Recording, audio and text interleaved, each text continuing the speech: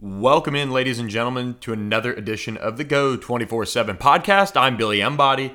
With me, Shay Dixon. It's time to do kind of a optimistic, I would say it'll probably end up being, look at the LSU 2019 schedule. What remains? We're 2 games in. LSU opened the season with a win over Georgia Southern, then went on the road this past weekend and beat number 9 Texas 45-38. And that has led us to kind of sit back and say, well, okay, what if? And as LSU kind of enters a stretch here where they're going to be heavily favored in the next 3 ball games, we're going to take a minute and a few minutes of your time and look ahead to what kind of lies ahead for LSU, right? And specifically, how does LSU run the table on the rest of the schedule? And kind of, if not, where could they falter? Maybe. And what impact would that have on their college football playoff dreams? Shay, this should be fun for us to go ahead and riff on. Yeah, we're 2 weeks in. A reminder, I think, did you have 11? I had 11-1 with a loss to Bama. Sonny had 11-1 with a win at Bama, lost to Ole Miss. And what did you have? 11-1 with a loss to Alabama. Okay, so LSU's on track, obviously. They got past Texas, which was the early hurdle. 2-0, looked better, certainly on offense, and we probably even imagined they would. So we'll revisit it. Northwestern State, that makes 3-0. Don't need to spend much time there. You expect them to win. It's more about what guys, it sounds like we're going to see a lot of backups. Yes, and then they open SEC play at Vanderbilt, a game that, look, LSU's dominated the series. You never know what a Derek Mason team is going to throw out at you at home, but that's one where they shouldn't even be looking ahead because they've got a bye week. Yeah, it's a good thing. First SEC game, so it'll have some juices flowing. A lot of those guys will be pumped. A number of kids are going to be playing starting in their first SEC games. A lot of the freshmen and younger kids are going to be playing in their first SEC game, at least bigger roles for a number of them that are returning. So I think that they go to Nashville focused and get that victory. I don't think that's going to be a real big hurdle for them. And then they welcome Jordan Love, one of the best quarterbacks in the country, in Utah State to Tiger Stadium. But look, that's still a team that is kind of transitioning to a new coaching staff after that staff left for Texas Tech. I think we feel good, especially after what we've seen from LSU against Texas, picking LSU to go ahead and win that one. Yeah, it's the bye week after Vandy, which is good. I like this setup here where they play 4 games, then they have a bye. They play 4 games, then they have a bye. Then they play the final 4 games, then you go into the postseason. So that sets up well nicely for them. We've circled this. It's not like we're like some sort of pioneer here saying this, the first one to do it. Utah State won double-digit games a year ago. They were a top 25 team. Their OC went to Texas Tech, but they do return Jordan Love. He's averaging, this is through week 2, just over 350 yards passing a game. Joe Burrow's at 370. So he's a top 10 guy. Burrow's a top 10 guy. That at least shows you off top the kind of production he could put out. Now, he has 2 touchdown passes and 1 pick in that stretch. Or excuse me, that's not right either. I just had the stats up. So let me relook at that. 4 touchdown passes, 3 picks. So he can throw for a lot of yards, but he can get risky at times to have 3 interceptions. I say that, I don't know. I don't have the Utah State film on. Maybe all 3 of them were tip passes or the receiver caught it and put it in the arms of a DB. I don't know, but I do know this. When all the sort of Mel Kiper and Todd McShay did all their stuff before the season, he was up there as, with Justin Herbert and some others as the top draft prospects, Tua, those guys. So I do think that my quarterback ranking, honestly, of guys they play this year will probably be Tua, then probably Jordan Love in the Utah State game, then Ehlinger. And maybe I'll be off on that. Maybe Ehlinger puts up the best showing, but I think that those 2 guys are as good, if not better, than all of the SEC quarterbacks they'll play except for Tua. Yeah, and one player that at least after week 1 against Miami, we can say that Love is looking better than is Florida quarterback Felipe Franks, who will come into Tiger Stadium fresh off of a win last year against LSU. It's the first game back in Tiger Stadium since that tough loss in Ed Orgeron's interim year. Around the Hurricane game. So now LSU welcomes Florida back. This is one where Dan Mullen's going to at least have his guys fairly ready to go, but I still think this is a Florida team that's just not as good as advertised. Yeah, with Franks, we've seen the good and the bad from him. Last year, he played really well enough to win, certainly, in that LSU game. Turned in some big plays for him. But I still think that they're going to come back from this one. They're more talented than Florida. Miami is not that good of a team this year. Obviously, they went back and forth in a hyped-up Week 1 game with them. But I think as the season plays out, Florida's going to reveal a little bit more of kind of the deficiencies they have. And again, Felipe Franks completing 78% of his passes to start the year, but he's only throwing for about 250 yards a game. He has 4 touchdowns to 2 picks. So for every couple touchdowns he's thrown so far, he's turned the ball over. I think LSU's defense will be able to get 1 or 2 off of him. I don't think Florida's defense can slow down what we've seen so far from LSU. So at home, I like LSU in that Florida game, but let's be real. That'll be their first probably really big test out, since this Texas game we just watched. Yeah, it'll have been over a month since they've probably really faced like a true top-to-bottom team that can play with them. Then they'll welcome Mississippi State to campus. State looked okay in its season opener. I didn't even get to catch their second game of the year, of course, with LSU's big game against Texas, but looked okay against Louisiana Raging Cajuns, but didn't really have much going. I mean, they're just kind of a team that doesn't look prepared right now to enter SEC play and be successful. Yeah, and we know that they had a really good team last year where they lost a lot of guys who went pro. I mean, whether it was on the D-line or Jonathan Abram, a first-round pick, they lost some serious playmakers. Obviously, Nick Fitzgerald's gone now, and Tommy Stevens is in at quarterback, and they had the whole Keaton Thompson, I'm leaving now, and now I'm staying. And that's not a knock on him. I mean, they brought in Tommy Stevens as Moorhead's guy, and they picked him. But I'd be curious to see kind of who's playing quarterback at that time. But what is that game? October 19th. If LSU wins these next few games where they're going to be favored in, they'll be favored in that Florida game. They'll be 6-0 going into that contest. The last time they went to Starkville, they had no D linemen. Guys were getting kicked out of the game. I think Neil Farrell got ejected from that game, and they got routed. They lost by like 30, and that was early in the Orgeron era, obviously, Orgeron tenure. But that one's going to be on their mind. There's a lot of guys still on this team right now who played in that game 2 years ago where they got waxed. They came back last year. Remember, it was the Devin White hit on Nick Fitzgerald. Targeting was like the big deal from last year's state game, but it was a low-scoring end on LSU's end. But I don't know, did State even score? I'd have to go back and look at the score from last year. But I remember maybe they didn't score till the very end or they kicked a field goal. I don't think State's going to be able to run up and down the field with LSU this year with the offense they have. So I've got LSU winning that one. And then what? That would bring you to the very end of October. LSU would be 7-0, assuming, again, that they're winning these games. And then they'd have 1 game left before that bye week and play in Bama, and that would be Auburn. So Auburn coming to Baton Rouge, and you look at this one, it never stops with – it's tough to – first off, neither team ever wins on the road, and somehow LSU pulled it off last year. I mean, it was down to the last second, obviously, with Cole Tracy's kick, but Bo Nix, the freshman quarterback for Auburn, Billy, he'll be 6 or 7 games in. That gives him some experience, but on the road in Tiger Stadium, likely at night or maybe at 2:30, we'll see. But no matter how you slice it, that's a tall task to ask a kid to go in and carry your team to a place that even Auburn's veteran quarterbacks don't go in and win. Yeah, and look, I mean, you mentioned the road teams not being able to win in that series. I mean, it's just like feels like yesterday that LSU raced back and won at Tiger Stadium after Auburn had raced out to a big lead, the DJ Chark punt return and all those things. Going back to your point on Mississippi State, LSU won 19-3 last year and really shut down State, obviously. But look, this Auburn game, I'm a big Bo Nix fan. And I think he showed a little bit of what's to come in his college career against Oregon and leading that team, to a win in a huge season opener. But I'm with you. I think LSU's able to get by them, and then that sets up for another bye week and then a road trip to Alabama, which in terms of this matchup, both of us will have them undefeated going into Tuscaloosa. This is the game I think we'll spend the most amount of time on outside of A&M. After what you've seen from both teams in a big season opener against Duke in a way for Alabama and LSU's win over Texas, have you changed your opinion going in? I mean, I get it's still too early for me to know. I had them losing, and look, they haven't won since 2011, and so it's tough for me to say. And this is probably one of the better Alabama teams they've had. I mean, let's be real. Tua and these receivers are great. And we've seen Joe Burrow and these receivers be great.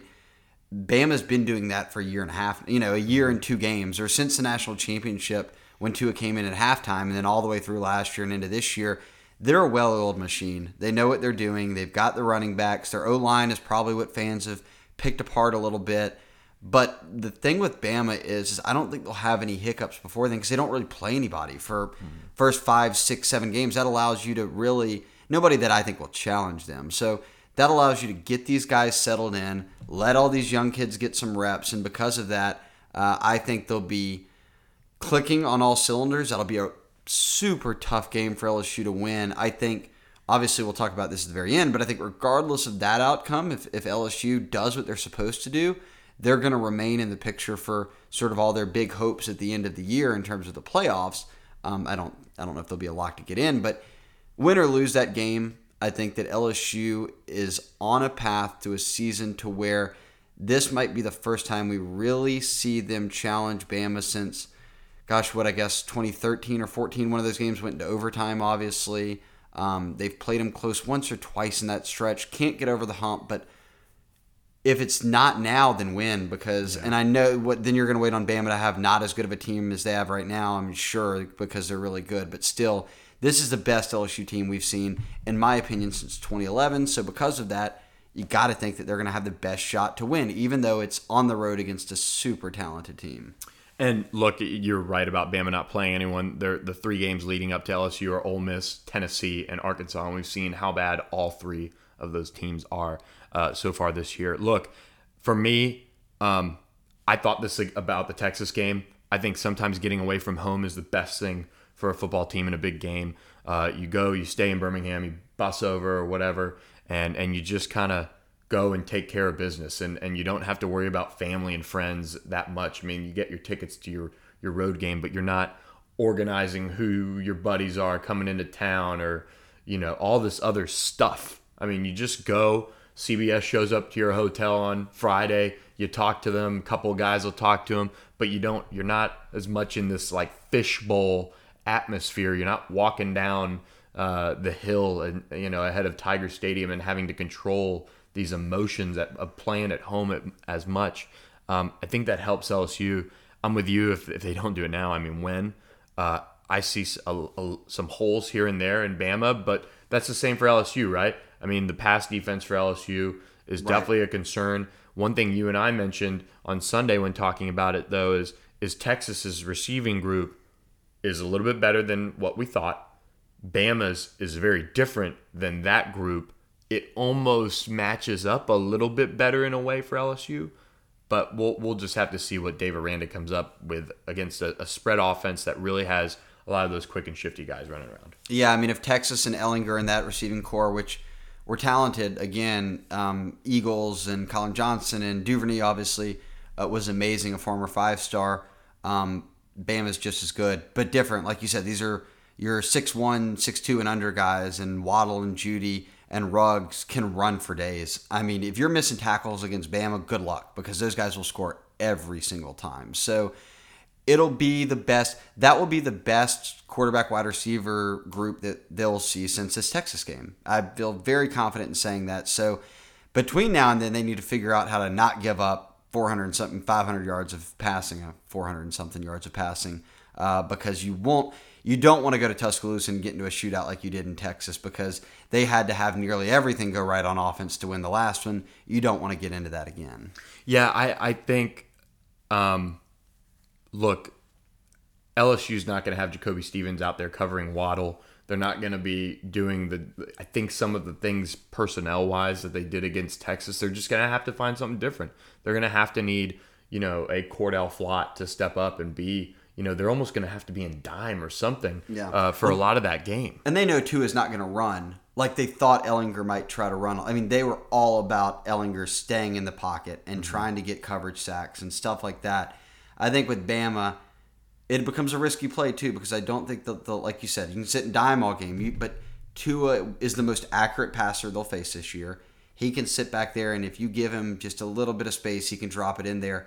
They'll need to be really good in coverage there, but the more you blitz, the more you leave guys in one-on-one, the more dangerous, susceptible you are to giving up that big play.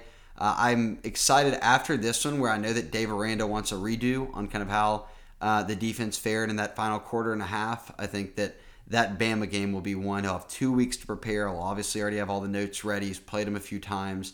I'm eager to see how he wants to attack Tua in this team.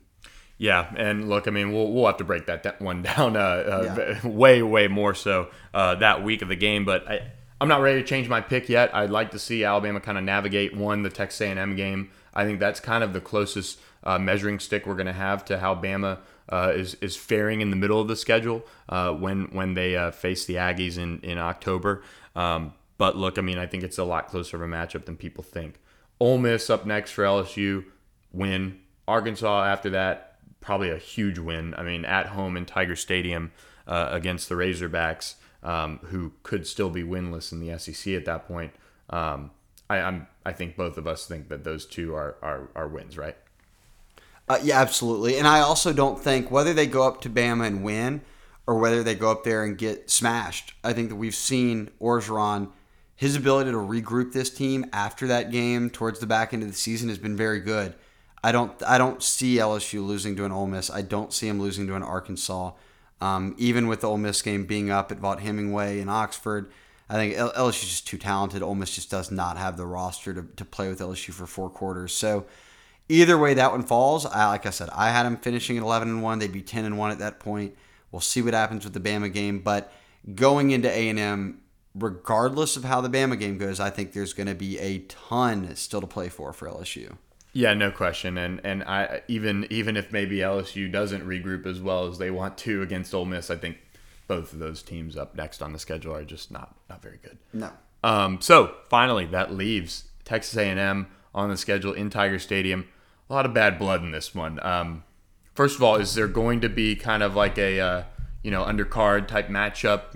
Are we going to see Kevin Falk roll out there against anybody? Yeah, golly, I mean, that soon, people are already moved on to Texas. Because Orgeron talked today about how they had no AC in the locker room. Well, now LSU fans are saying, well, we better cut the AC off to the Texas locker room when they come, the visiting locker room. When they talk about putting the fans up in the upper deck, we saw a lot of kind of edits, memes going around of LSU, the Texas band is going to be sitting in Alex Box Stadium for next year's game.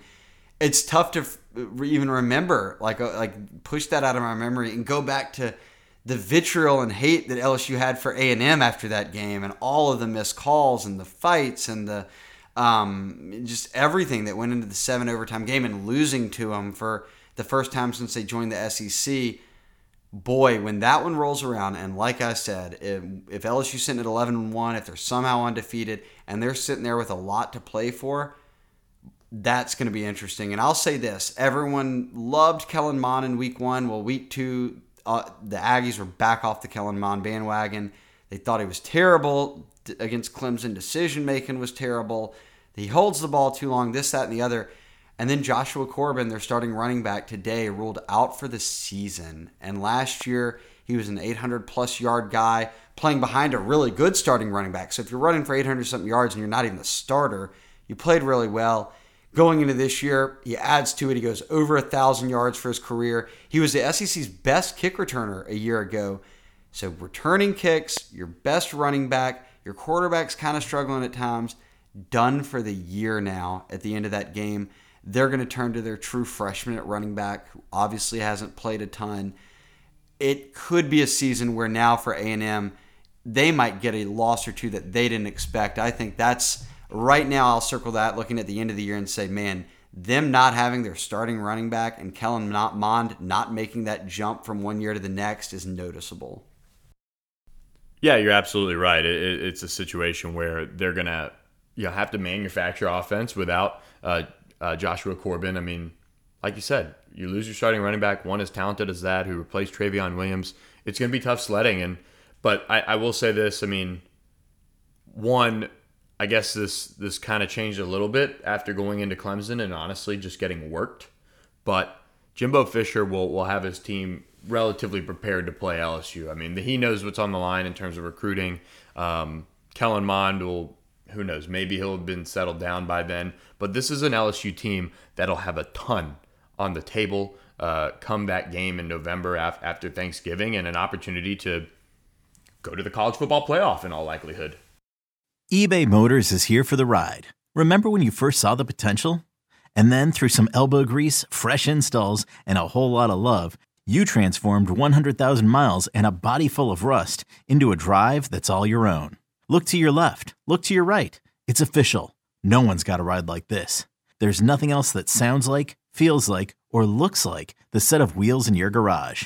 With over 122 million parts, you can make sure your number one ride or die stays running smoothly. So there's no limit to how far you can take it.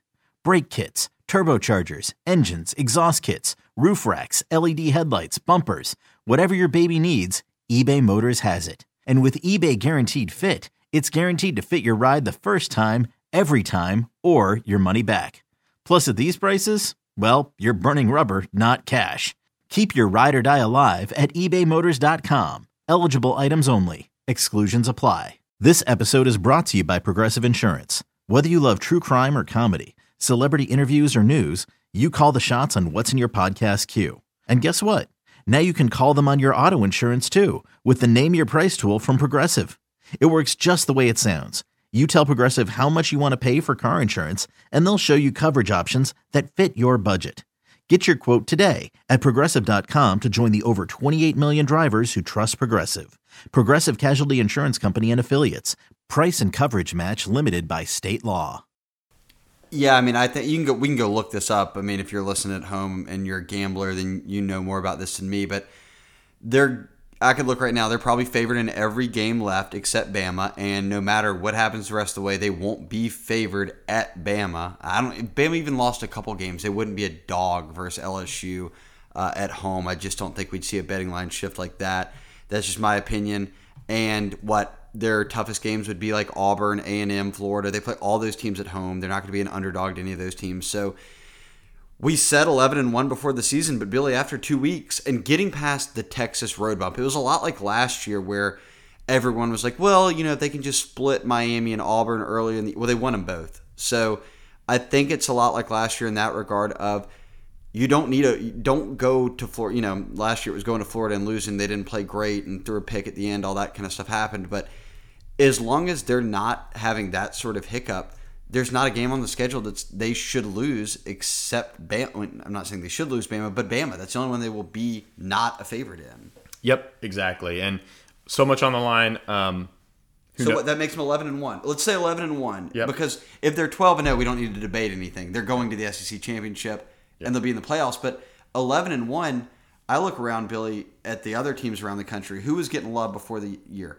No, and look, I guess my point to saying this is I think Bama, Clemson, Georgia, who not a lot of people are talking about, LSU, Ohio State, and Oklahoma are all legit. They have really good quarterbacks. There's a common theme. All six of them have really good quarterbacks right now, playing at a high level, talent all over the field.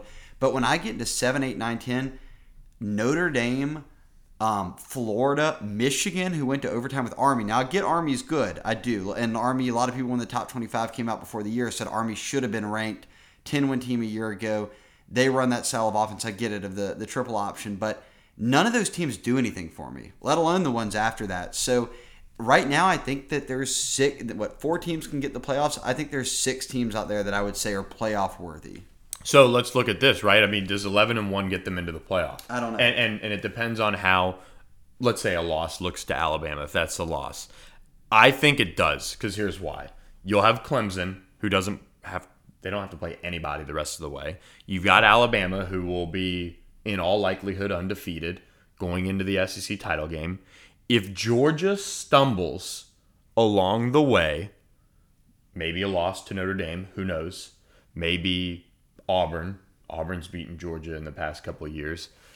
A 2-loss Georgia team coming out of the SEC title game does not make the playoffs over a 1-loss LSU team, in my mind. If Georgia, and look, I know a year ago Georgia was pissed off because they didn't make the playoffs and they had to go play Texas in the Sugar Bowl they felt they should be in. But if Georgia's 10-2, and there's an 11-1 Bama or LSU sitting there that didn't go to the SEC championship, I can't see them getting it. Even if they won in Atlanta, I don't know how you would still say, okay, let's put in the team from the East that lost 2 games and not put in LSU or Bama, presuming that the only loss for that team came against the other one. Yeah, and here's the thing. LSU's already jumped to Oklahoma, already jumped to Ohio State.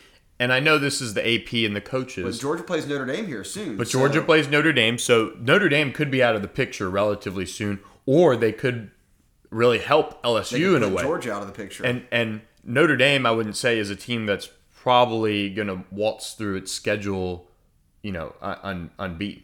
Yeah, and when I threw the number 8 team in the country is Auburn. Yeah. With Bo Nix as a freshman quarterback. They're not going 12-0. Yeah. They're not going 11-1. And if they do, I will have egg on, nobody's expecting that. No Auburn fans expecting that. So nobody beyond the top 5 or 6 right now after 2 weeks is doing anything for me. Yeah, and look, Oklahoma, Texas beat them in the regular season last year. So who knows? You could see Texas is good. Texas is really good. You could see. So that's a knock. I like Texas, but they're kind of out of that, top 10 right now discussion just because they just lost. Yeah, and they can beat Oklahoma. They did it last year in the regular season. So OU could have a one loss. Would a 1-loss Oklahoma team that, let's be honest, probably doesn't play defense, gets in over an LSU in terms of the rankings that both have 1 loss? We'll see. But a Big 12 champion gets in. But in terms of kind of how you stack things, I think a 1-loss LSU would look better than a 1-loss Oklahoma, who presumably could lose to Texas. And it might sound funny, and I'm not being a prisoner in the moment. I believe this because now that LSU's in a position to say it, there could be, if you're on the playoff committee and you say, okay, I'm sitting here between LSU and Oklahoma, well, at least in the past, Oklahoma's going to score points. You could put them out there, and they're going to, look, they may not have any defense, but they're going to go up and down the field with somebody, and you would have some hesitancy with LSU. Now a playoff committee, if they're looking at an 11-1 LSU team with that offense, if this is the offense the rest of the year, they say, put them in. They can play with anybody. Put them in there. And I think that'll be the general feel. Yeah, and so I think they can make the playoff as a one-loss team. You do too, it seems like. But with that, I think we've riffed enough on this. I think looking back now, feel a little bit better about beating Alabama and feel better about the entire rest of the schedule, Shay. And it should be fun to watch play out. But overall, I think we found out a lot about this team coming off of the Texas game. And they showed they are legit. And this season can be one really that ends in a college football playoff berth. Right. I know we sound super positive, but that was the point of the podcast. We are trying to figure out what is the path for LSU to get to the playoffs. Obviously, undefeated will do it for you, or at least get back to Atlanta. Obviously, put yourself in position to get a guaranteed bid almost into the playoffs. But I think there's reason for optimism. Like I said, Vegas has a bunch of big, beautiful buildings for a reason. They make money off people, and LSU's only going to be a dog in one game. And that might have been the case all along, and I thought 11-1, but after that Texas showing, I think it's clear that this offense is legit. They can play with anyone. It's not beyond Bama and Georgia, who they don't play. It's not some banner year for the SEC. I think that LSU fits right in with those other two teams, the aforementioned, for the first time in a while. I know that they beat Georgia last year. I get that. But now they're in the conversation with Georgia alongside them of this is one of the best teams in the country. No doubt. Well, I think we said it all. That'll do it for this edition of the Go 24/7 podcast. We'll catch you next time. Thanks for listening to this edition of the pod, and keep it locked on Go247.com for all things LSU. Hope everyone has a great rest of the week.